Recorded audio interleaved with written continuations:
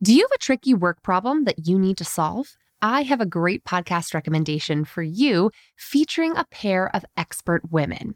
Whether you're just starting your career or a seasoned professional, check out Fixable, a podcast from TED.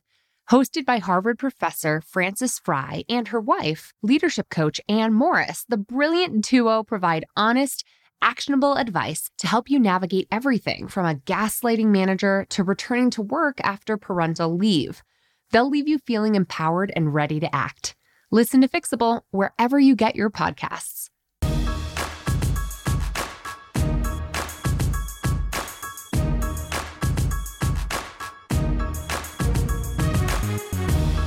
Hey, and welcome to the Bossed Up Podcast. I'm your host, Emily Aries. Welcome to episode 308. I am chatting today with a very exciting guest, Stephanie Shriak, who is the president of Emily's List and the author of an awesome new book, Run to Win. Today, we're talking specifically about how women can rise as leaders in every industry. Obviously, politics will be discussed at length, but also in all kinds of business and nonprofit and other industries in male-dominated spaces, and why the world needs more women's voices weighing in and providing equality just through equal representation of the genders in leadership. Now, I personally feel strongly that there are a ton of different lessons to be learned from the world of campaigns and elections that can be applied to business. That's, after all, why I started my career as a political organizer, advocate, digital strategist, and campaign, frankly, junkie who loves, still to this day, being an activist in my own way, in my personal life, and then parlayed that into self-advocacy as a business model. Here at Bossed Up, we help women advocate for radical progress in their own careers, lives, and communities. So if you have been even just barely toying with the idea of running for office, or if you find yourself trying to throw your hat in the ring at work to get that new promotion, to level up into a leadership position, which is, after all, what our Level Up Leadership Accelerator is all about, you do not want to miss today's conversation. Let me tell you a little bit about Stephanie first. Raised in the copper mining town of Butte, Montana, Stephanie Shriak has been working to get Democrats elected for 25 years. Since Shriak became the president of Emily's List in 2010, she's overseen a decade of phenomenal growth in the organization, raising hundreds of millions of dollars, helping elect record numbers of women to the House and Senate, and recruiting and training hundreds more, honestly, tens of thousands more. Emily's List is now nearly 5 million members strong. Stephanie co-authored her new book, Run to Win, with Christina Reynolds, who's currently the Vice President of Communications for Emily's List. And Run to Win is really a playbook for women changing the world in politics, business, or any arena. I'm so excited for y'all to sink your teeth into this discussion, and I hope it inspires many, many, many of us to consider throwing our hat in the ring, whether that means running for office on a local level, on a national level, or putting yourself forward for a promotion or a leadership position at work. So here to tell us all about how that is done is Stephanie Shriak. Stephanie, welcome to the Bossed Up Podcast. Well, thank you so much for having me. I'm thrilled to be here. I have to share with my listeners right now that I have the great privilege of interviewing you in one of the most historic weeks that I am delighted to have lived through, unlike all the other historic things we've lived through in the past year. Inauguration week, how do you feel especially seeing Kamala Harris as our new Madam Vice President? I mean, what a moment, right? I just, every time I thought about it going into the inauguration, I'd get goosebumps. And then seeing Kamala take the oath to become the first woman vice president, the first African-American vice president, the first Asian American vice president. I mean, it's just all the first. And to see this beautiful multiracial couple walking down to that podium. What a statement for the wonderful diversity of our nation. And I'm just so thrilled that President Biden has awesome partner in Vice President. I love saying it a lot. Vice President Harris. Yes, I am so amazed. I feel like, your work at Emily's List, you are just seeped in women in politics and women leaders all day, every day. I feel like I eat women's leadership for breakfast every day. So I have to ask you, like, what it meant to you to feel that glass ceiling start to shatter a little bit more in the White House. Right. It's like, okay, one down, one more to go. Yeah. Here we come. And it's, a lot of what I thought about this week are just the many shoulders we all as women stand upon to do what we're doing today. And I, heard Congresswoman Barbara Lee from California, as well as Vice President Harris and others talking about Shirley Chisholm and what she did in being the first Black woman to run for president, though unsuccessfully, to inspire so many women and Black women to get engaged. I thought about, even the founder of Emily's List, Ellen Malcolm, who started Emily's List with her girlfriends, basically, sitting together at her house because they were so mad about how poorly managed Geraldine Ferraro's candidacy for vice president in 1984 was handled, and they wanted to change this dynamic. And so in this sort of circular way, it was the loss of Geraldine Ferraro's race, which, as many know, I hope that she was the first woman on a presidential ticket as the vice presidential nominee for Walter Mondale, again, way back in 1984. But we've had so few. I mean, and then to watch Kamala Harris break through finally, it's really something, and it's not easy. This work is intentional, and it is hard, and Emily's List and so many other women from all aspects of society are going to keep on pushing because we're just really getting started. I love it.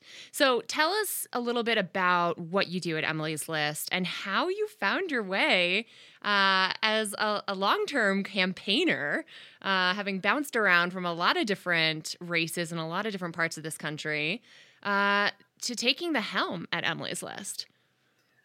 Yeah, it's wild. I think, like, this Montana kid. I grew up in Butte, Montana, and realizing, my gosh, I'm running the nation's largest organization in support of women running for office. Like, sometimes you're like, how did that happen?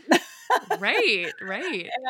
And for me, I was always really interested in politics. I was that kid, by the way. I'm just going to be honest. Like, ran for all the class president roles, though I lost most of them. I always volunteered for all of the clubs. I sold a lot of Girl Scout cookies. I love Girl Scouts. I love student government. I just wanted to be engaged and make change. Though my parents weren't all that political, they definitely instilled a set of values of community service in me early on. So I was always the staffer, as you pointed out. I was the finance director. I was the campaign manager. I was the person behind the candidate who is on the stage. And I will be honest, when the call came about Emily's List, I just finished as the campaign manager for Al Franken's first race in Minnesota. That was the one that had the recount and took a long time. I just finished that race. I'd gotten back to my role as chief of staff for Senator John Tester, a dear friend of mine from Montana, and was thinking about, getting him up and running for his reelection, which was coming up. And I got this call about Emily's List, and Ellen Malcolm, the great Ellen Malcolm, was stepping down after 25 years, and they were looking for a president. And I was like, oh, so you're looking for names? I mean, right. I totally did it. Like, I totally did that. And they're like, well, what about you? I was like, oh, no way. No. I can't do. That's crazy. I don't have all the skills. I did all the things you're not supposed to do, women. I did all the things. I was looked at the job description and had like 70%. So therefore I couldn't do it. And it took me months to finally say, just try. And don't, and the one thing I've learned along the way is don't say no to a job that hasn't been officially offered yet. Yes. I tell that to my job seeker clients all the time. This is not your decision to stress about yet. Correct. Yeah. And so that's when I jumped in, and then I realized, when I got the job, what a blessing to follow Ellen Malcolm and a curse. I was going to say some big shoes to fill after, replacing a founder is no easy feat. Oh my gosh. And here's the other lesson of this. You cannot replace people like that. You can't fill those shoes. So go buy a new pair.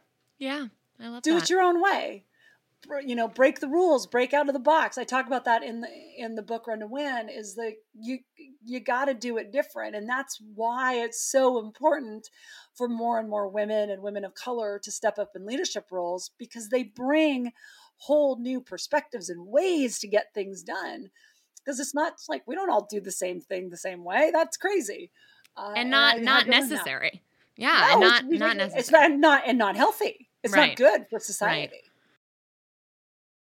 I am holding in my hands a Kindle copy of Run to Win, your incredible new book. I am so excited for my listeners to get their hands on Run to Win.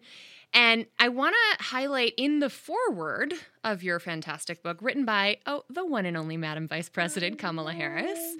What a treat. What a delight. She writes about that self-doubt that doesn't just come from within. It comes sometimes from the peanut gallery. Oh, it does. And she was talking about one of her first races. She wrote, "To be sure, a lot of people, including some friends, doubted I could win. I had people tell me the odds were against me, that I didn't fit into the typical mold of a DA, and that I couldn't beat an established incumbent. I'm not the first woman to hear that from the so-called experts." And then she goes on to say, but here's the thing. I didn't listen. If I had listened to what people told me was not possible, I wouldn't be where I am today. Isn't that the truth? Yeah. And that is the truth. And you hear that so over how do you and over navigate, again. How would you recommend women listening to this navigate both internal doubt and, frankly, outspoken, loud doubt that's coming from other people, sometimes the people who love us and want to protect us and see us not fail? Right. And that's the hardest of all. It's when the folks who love you are trying to protect you. Right. And in the meantime, they're holding you back and they don't even realize it. I mean, on the personal front, like, just know that it's so much of the culture that is the misogyny that has gotten stewed into us since the beginning. You have to fight it. You have to fight it, because you are so qualified to take on so many more jobs. And the truth about jobs, and you talk about this too, is like so much of it is on the job training anyway. Yeah. Like, just, you don't know how to do all these things. Like, who knows how to do these jobs until you're in the jobs? So don't look at a job description and think, oh, that's everything I need to know. No, you can learn a whole bunch of, you come in with what you got, and you find people who cover your weaknesses, and along the way, you find people who are even better at your strengths than you, and they make you look really good, which is what I've been able to do in Emily's List. So that's the internal one, which is just fight. And then for the folks the doubters around you, even the ones who mean it in the most, loving way, you just got to stand up and say, you got to trust me to try this. You just like push through, because it's just, and the loving ones, they'll usually come around. But let's be honest, Congresswoman Lauren Underwood, I know friend you've of had the on show. Your show. Yes, I was going to say, all of the doubters, and that list was long. And even after she blew through a 6-way primary, as the only person of color in that primary, only woman, and she won by like, I think she had like 46% of the vote in a 6-way. That's huge. There were still people in Washington, D.C. who were like, oh, a Black woman can't win that district. Yeah. I mean, it was a historically Republican district. Yes. Yeah. And yes. what did she blew them all away. It was amazing. Totally right. Sharice Davids, the congresswoman in Kansas, in the Kansas City area, she is one of the first Native American women to ever serve, joins Deb Haaland in that great honor. Emily's List, got behind her in a primary, and folks were like, oh, this district's never going to elect a Native American woman. There aren't any Native Americans here.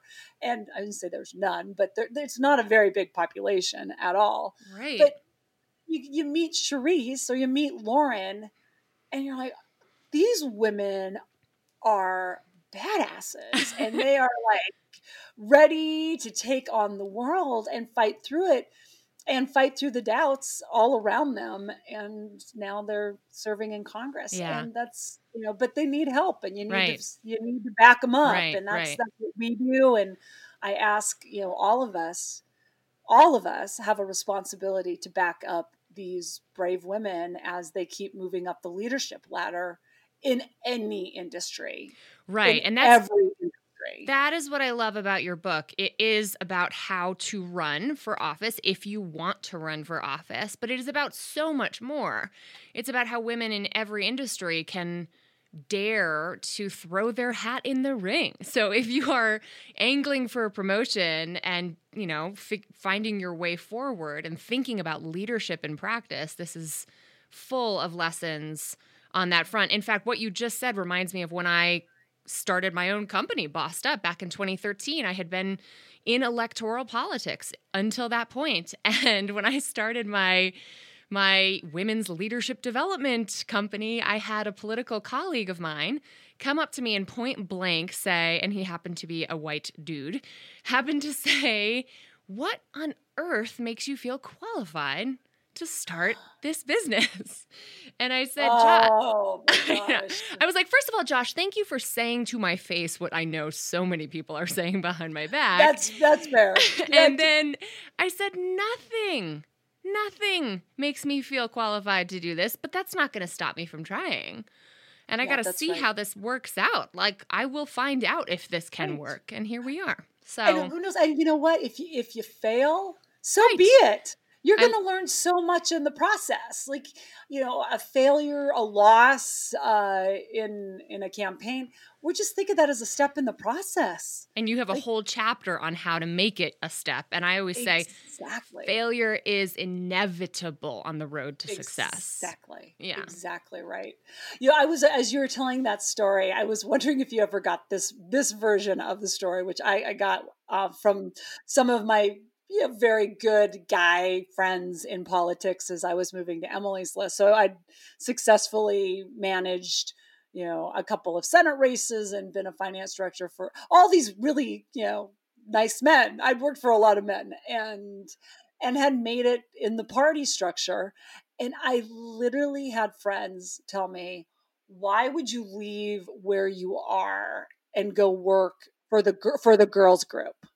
For just women. Wow. Like, why would you do that to your career? I was like, are you freaking kidding me? Wow. Like, we're still, and that was 11 years ago, which, by the way, it does feel like a bit of, it wasn't like 1890. Right. As though women are like a small interest group or something.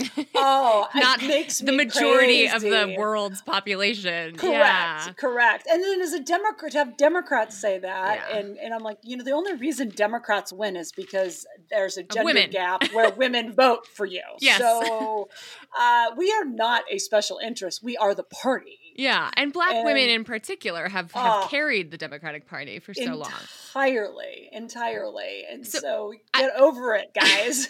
Well, I want to brag about Emily's List for a moment here because recent Emily's List history is worth sharing a little bit about. I wanted to share a few sentences from your book that kind of exemplifies what has happened in the last couple of years alone. So you wrote, In the entirety of the 2016 cycle, from the day after the 2014 election up until Election Day 2016, 920 women reached out to us about running for office. And this is what you called the Hillary bump, and you thought maybe it's not going to last, maybe things will go back down to normal following that. And then, fast forward to the Trump presidency era, you wrote, in the first month after the election, more than 1,000 women, aka more than the entire cycle before, signed up saying they wanted to run for office. By the inauguration of Donald Trump on January 20th, that number had more than doubled to 2,442. By the end of January, more than 4,000 women had signed up, and by Election Day 2018, an almost unimaginable 42,000 had reached out to Emily's List, and that number has grown well past 50,000 as of this writing. Tell me about the important work that you all have done at Emily's List in the past few years alone. Is it funny? It's like I looked this morning and it's well over 60,000 now. It's crazy. And it's every day. It's every crazy. day that women are rising up and saying it's time for me to run. They may not know what they're running for yet. That's our job, right? But it's not just a moment. It wasn't just because of one thing. It is a series of events that include seeing the success of women winning and then governing that are inspiring now. And that's why this is not going away, that this is going to continue. And so for Emily's List, after we got our arms around the fact that we had thousands of women coming to us after decades of, dare I say, begging some women to run for office. Yeah. Please, you can do this. Trust us. We'll be with you.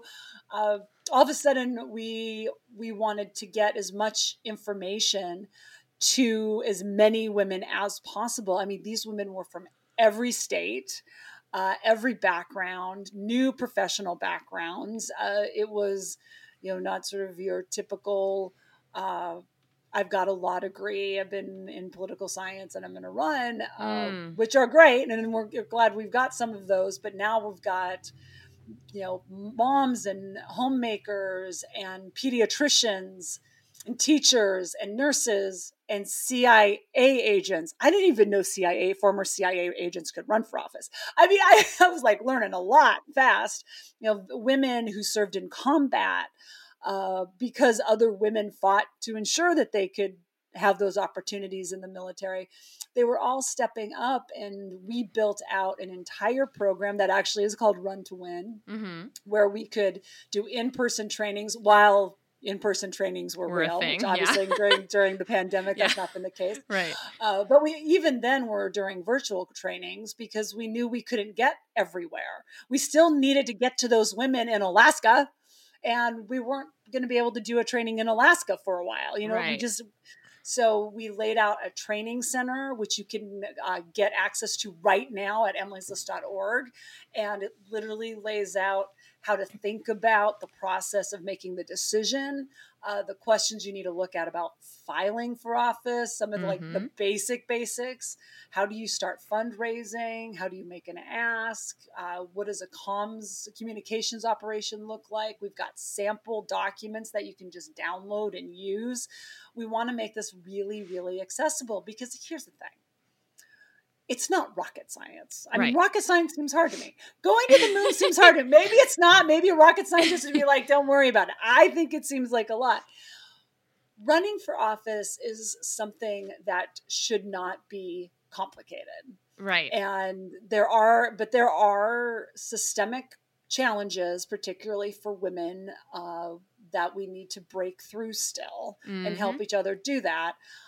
But it's just about putting the pieces of the puzzle together. Yeah. And you know me, I'm as a training business woman, Yes. I am a big fan of the high quality nature of the training that Emily's List produces. So I think it is so important to make it not rocket science because in the abstract, running for office seems amorphous and terrifying and overwhelming, especially to people who we want to have in office who are not narcissistic megalomaniacs. Correct. Correct. So you're totally right.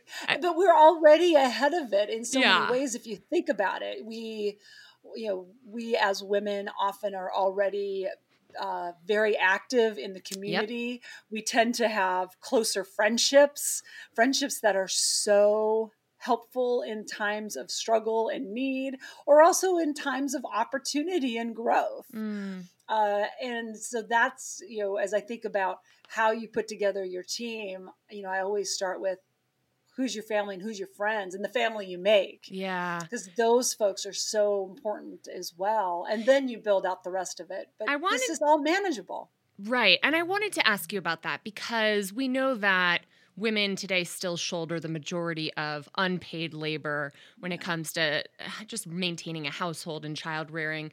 And I remember interviewing Deb Haaland, now Interior Secretary, Deb Haaland.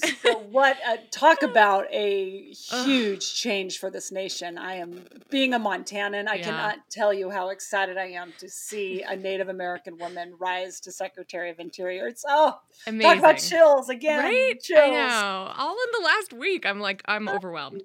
But when I interviewed Deb, I asked her about, having provided for her family as a single mom and making the decision to run for office on top of just the work that it takes to make ends meet in today's world. You write about this and these really important personal implications that everyone has to weigh to decide whether it's a promotion and a big new fancy job or running for office. I think a lot of us feel like, who are we to have the time of day to reach for that next rung on the leadership ladder?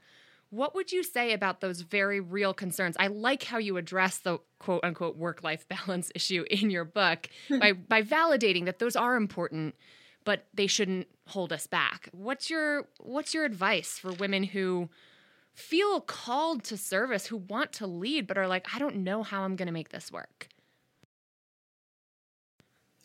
Yeah, and I would start with, if you've got the passion for it, we're going to figure out how to get this done. Mm-hmm. If it's really in your belly, I do talk about work-life balance, which is, to me, not the question anybody should be asking, right. But are you fulfilled by the life you're leading? And what is going to further fulfill you? And that's why I want more and more women to step up into those leadership roles and even the single moms. I know it's harder. I know it's harder for women of color to step up when you're already not making as much money as your white counterparts. I mean, we have a lot of systemic challenges around all of this. But to make those changes, we need those voices. Right. We absolutely have to do that. But I also talk about in the book that we really, as a society, need to talk about what we are putting our candidates through. Yeah. Because we are demanding a lot of our elected officials, a lot. And I know folks have gotten so angry about the government and politics and all of this, but the women and men, I'm going to give it to both on this one, who are willing to put their name on the ballot, particularly for, let's say, legislative offices that don't pay anything. I don't know if everybody knows that. There are states that hardly pay anything, but they have to leave their job for 90 days, or they have to have two jobs at the same time.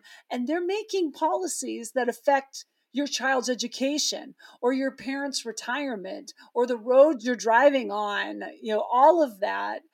Those decisions are being made by almost volunteers at times in some states. In other states, that's better off. But we got to get serious here. Yeah. We want people of diverse voices and backgrounds. And I hate to say this, but we have lost too many good candidates to the reality that they could not personally afford to run. And that is not right. And when Luba stepped up, Lubin Gretchen Shirley, who's a former congressional candidate in New York who ran an unsuccessful congressional race, she was brave enough to go to the Federal Election Commission, which is what runs, sort of oversees all of the federal races, to ask for permission to have childcare covered by the campaign while you're campaigning. That to me is a no-brainer. I am embarrassed, frankly, that we had to go and fight for that. We are asking people to spend all of their time out learning about their district and also paying for their childcare, and somebody's got to cover the mortgage. I mean, I think we have to get really serious about ensuring our candidates have the financial resources they need. No one's like in this group as they're running, they're not trying to get rich. They're just trying to get to a place where they can succeed and make sure that they can pay the rent. Yeah. And we've lost candidates. I know. It is infuriating that the consequence of that reality is that too many working families' voices are not heard in government, which is exactly what we need to make these processes and systems more just.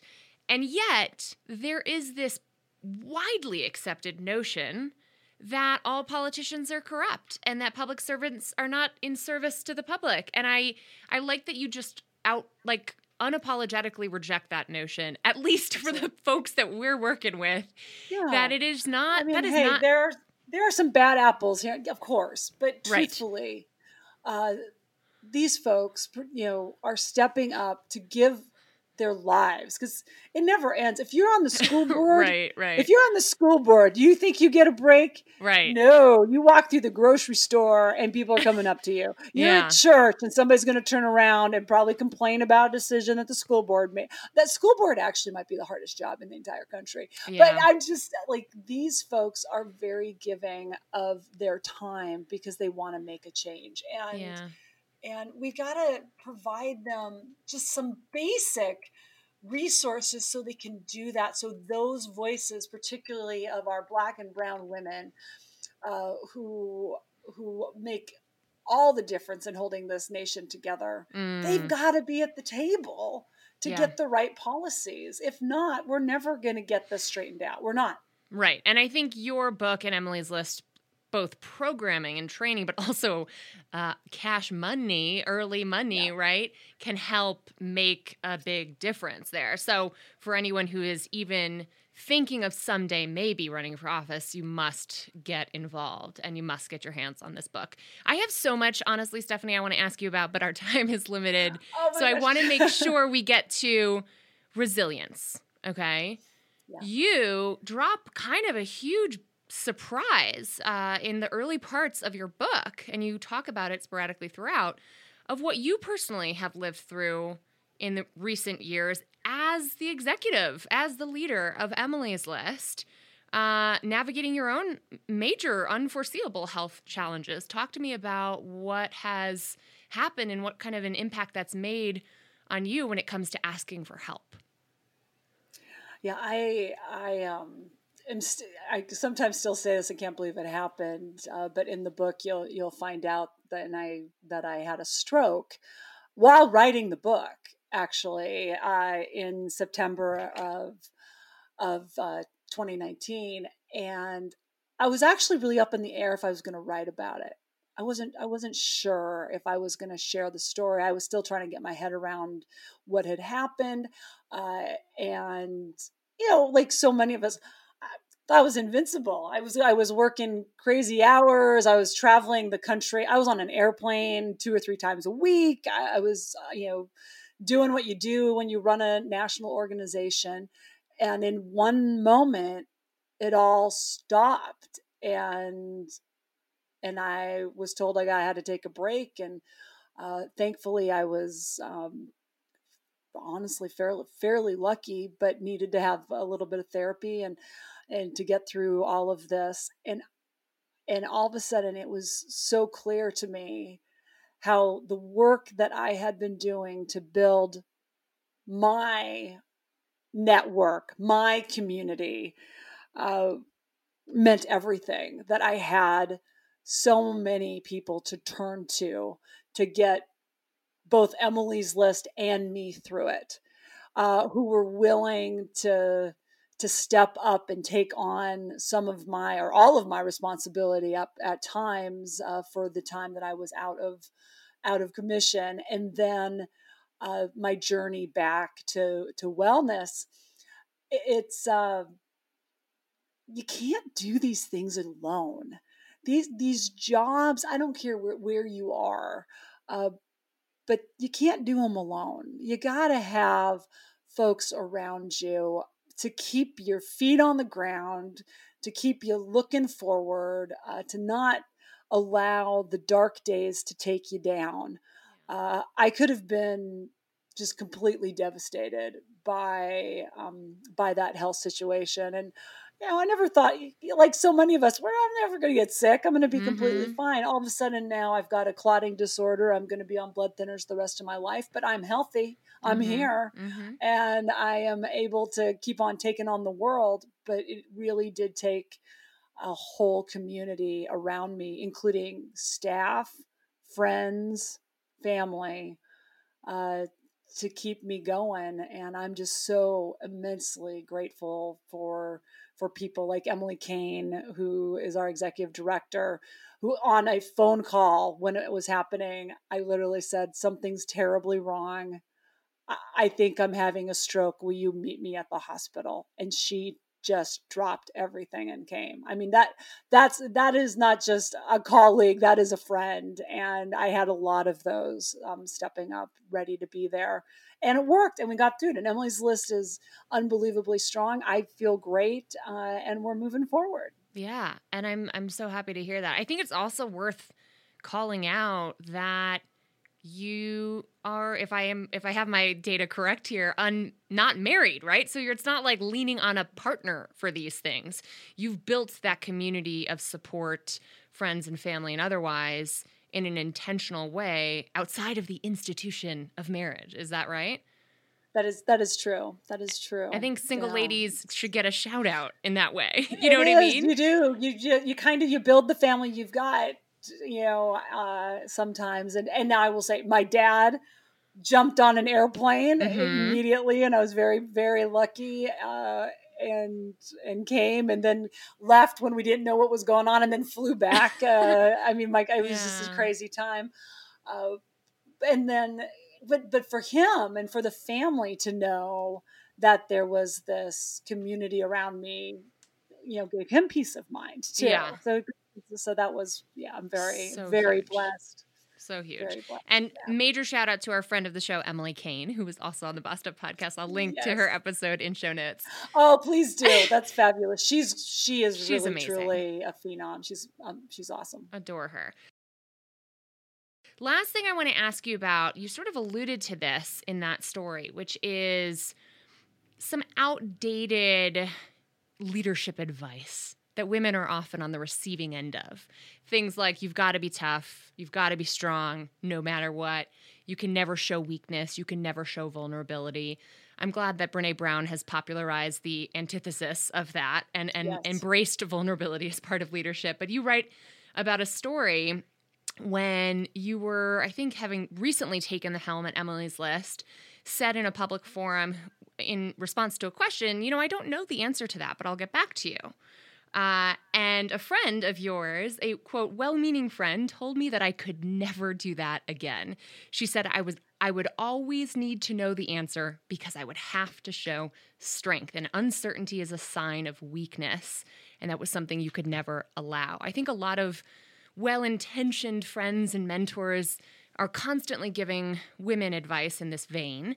And your book says the world now more than ever is craving authentic leaders. What is your advice to yourself in that moment, looking back, and how would you counsel others to navigate finding their own form of strong leadership, whatever that means? Well, being honest and truthful is critical. And I think being your best self means being honest. And in that moment, even when I got the quote unquote friendly advice, I knew I wasn't going to take it, because I'm not going to spin a donor, an investor. I'm not going to try to come up with an answer when I don't know the answer. I will find it and I will follow up. You got to do that. You got to do the follow through. But the being out there and being transparent about what's going on is something that is so important. You know, that was part of the debate, which didn't last very long, I will say, about my health situation. Is like, we got to tell people. You know, and 20 years ago, people wouldn't have said anything. You know, they would have hid that. I'm like, it will build trust. It will show that I am human. It will make me more relatable. And everybody's got something going on. And in your personal story, and this is why, you know, we talk about this too, in your authentic personal story of your happy moments and your not so happy moments, they are so relatable to so many other people. There's always something that's connecting us, but it's through the story. It's through the story to do it.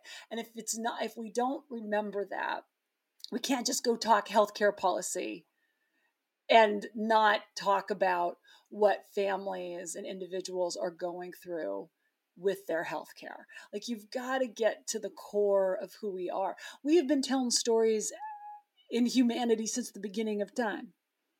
That's how we built our tribes. That's how we built our societies. And I think we have to get back to the stories because they tie us together and they get us over the divide. Yeah. How else do we get over the divide if we don't share our stories? Because I know it feels like a big difference, but there are shared values and shared experiences with everybody in the world. Yeah. You just have to find those. And the only way to find them is to be transparent about who you are. And that takes a lot of courage. And it's not an easy thing to do. And it's not a just world that's listening to our stories either. No, but it's not. And you can get some backlash. Yeah. That is true. But you know what? A little backlash. Yeah. You can handle it. Yeah. You can handle it. Don't read the comments. Okay. As you say, don't read the comments. Do not read the comments. Yeah. There's no reason to read the comments. You know, I studied public narrative with Marshall Gans at the Kennedy School of Government. I did a fabulous fellowship on organizing back in the day. Yep. And I do a lot of training here at Bostop about storytelling as a practice of leadership.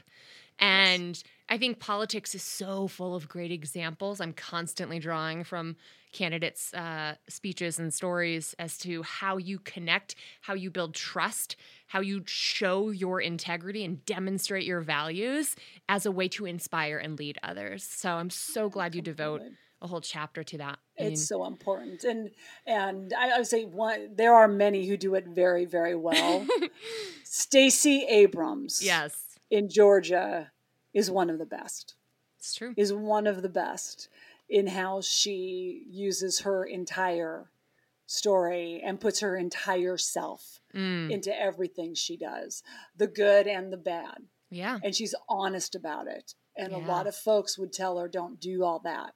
And she knows what she's doing. And if you ever just need an uplifting speech, you don't even need a particular one. Just pull her up. It's true. Pull her up. It's true. I love it. And I love, last thing I'll say, because I know I'm being indulgent here, but I love how you use Stacey Abrams as an example of, losing, frankly, an election and choosing when to run and what to run for based on where you can have the most impact, right? She was being heavily recruited after her loss to run again in a variety of different domains. And she said, you know what? No, I'm going to focus on this new organization that she's led to work on voter suppression and prevent disenfranchisement. And look what's happened in Georgia as a result. Exactly. It's like, you know best when the answer is yes for a promotion, for a run, for a position. Yes. And sometimes the answer is not now. I love how you put that in the book. It's not no, but it's just not now. That's correct. Yeah. And that's the case for all of us. Like, don't say no. Just you can say not now. Not yet. Yeah. I love that. Time will come. Well, Stephanie, until we can next speak again, where can the Bossed Up listeners learn more about Emily's List and your fantastic book, Run to Win? Well, always check out Emily's List. Our website's emilyslist.org, and we have just such amazing content and stories, and that training center is up there. It's really good resources if you're thinking about running. The book, I always want to say, if you can go to your independent bookstores, we gotta help our independents out. That book, Run to Win, is at those independent bookstores. And if you must, you can always go to Amazon too. But want to support our local stores because they need the help right now. Love it. Stephanie, thank you so much for being here. Thank you. It's been my honor.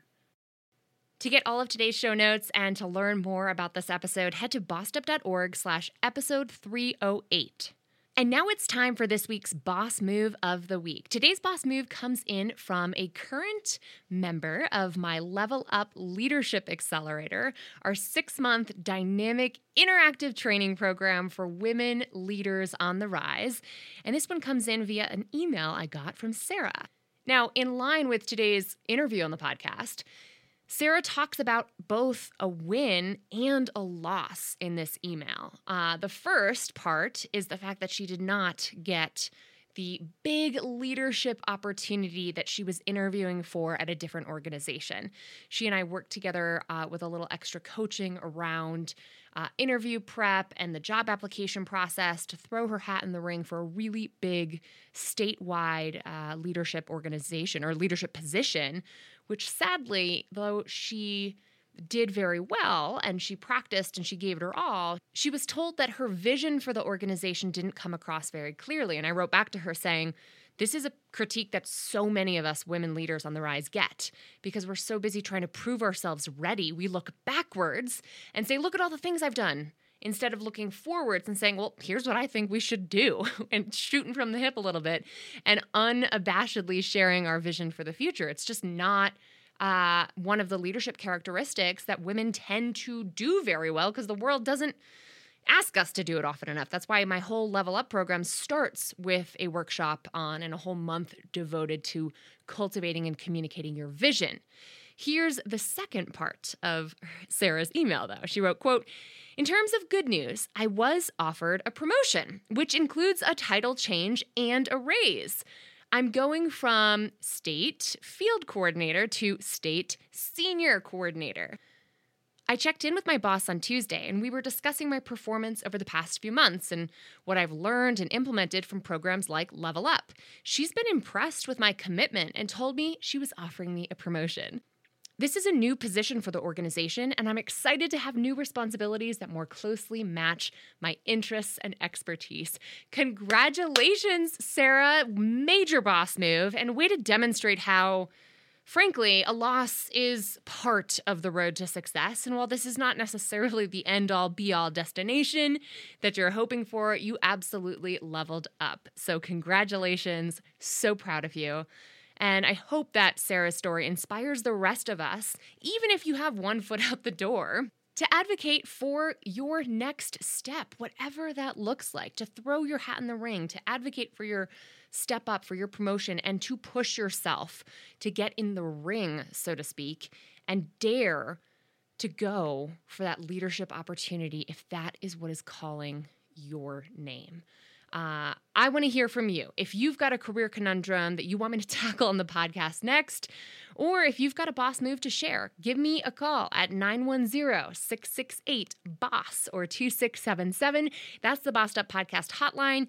You can call and you will always get our voicemail where you can leave us an anonymous message about a career conundrum you're going through and want some advice on, or your boss move of the week so we can celebrate and cheer you on. In the meantime, let's run to win, y'all. Pick up a copy of Run to Win if you are interested in learning more. I have loved every minute of reading Stephanie Shriak's book, and I can't recommend it highly enough. And in the meantime, let's keep bossing in pursuit of our purpose. And together, let's lift as we climb.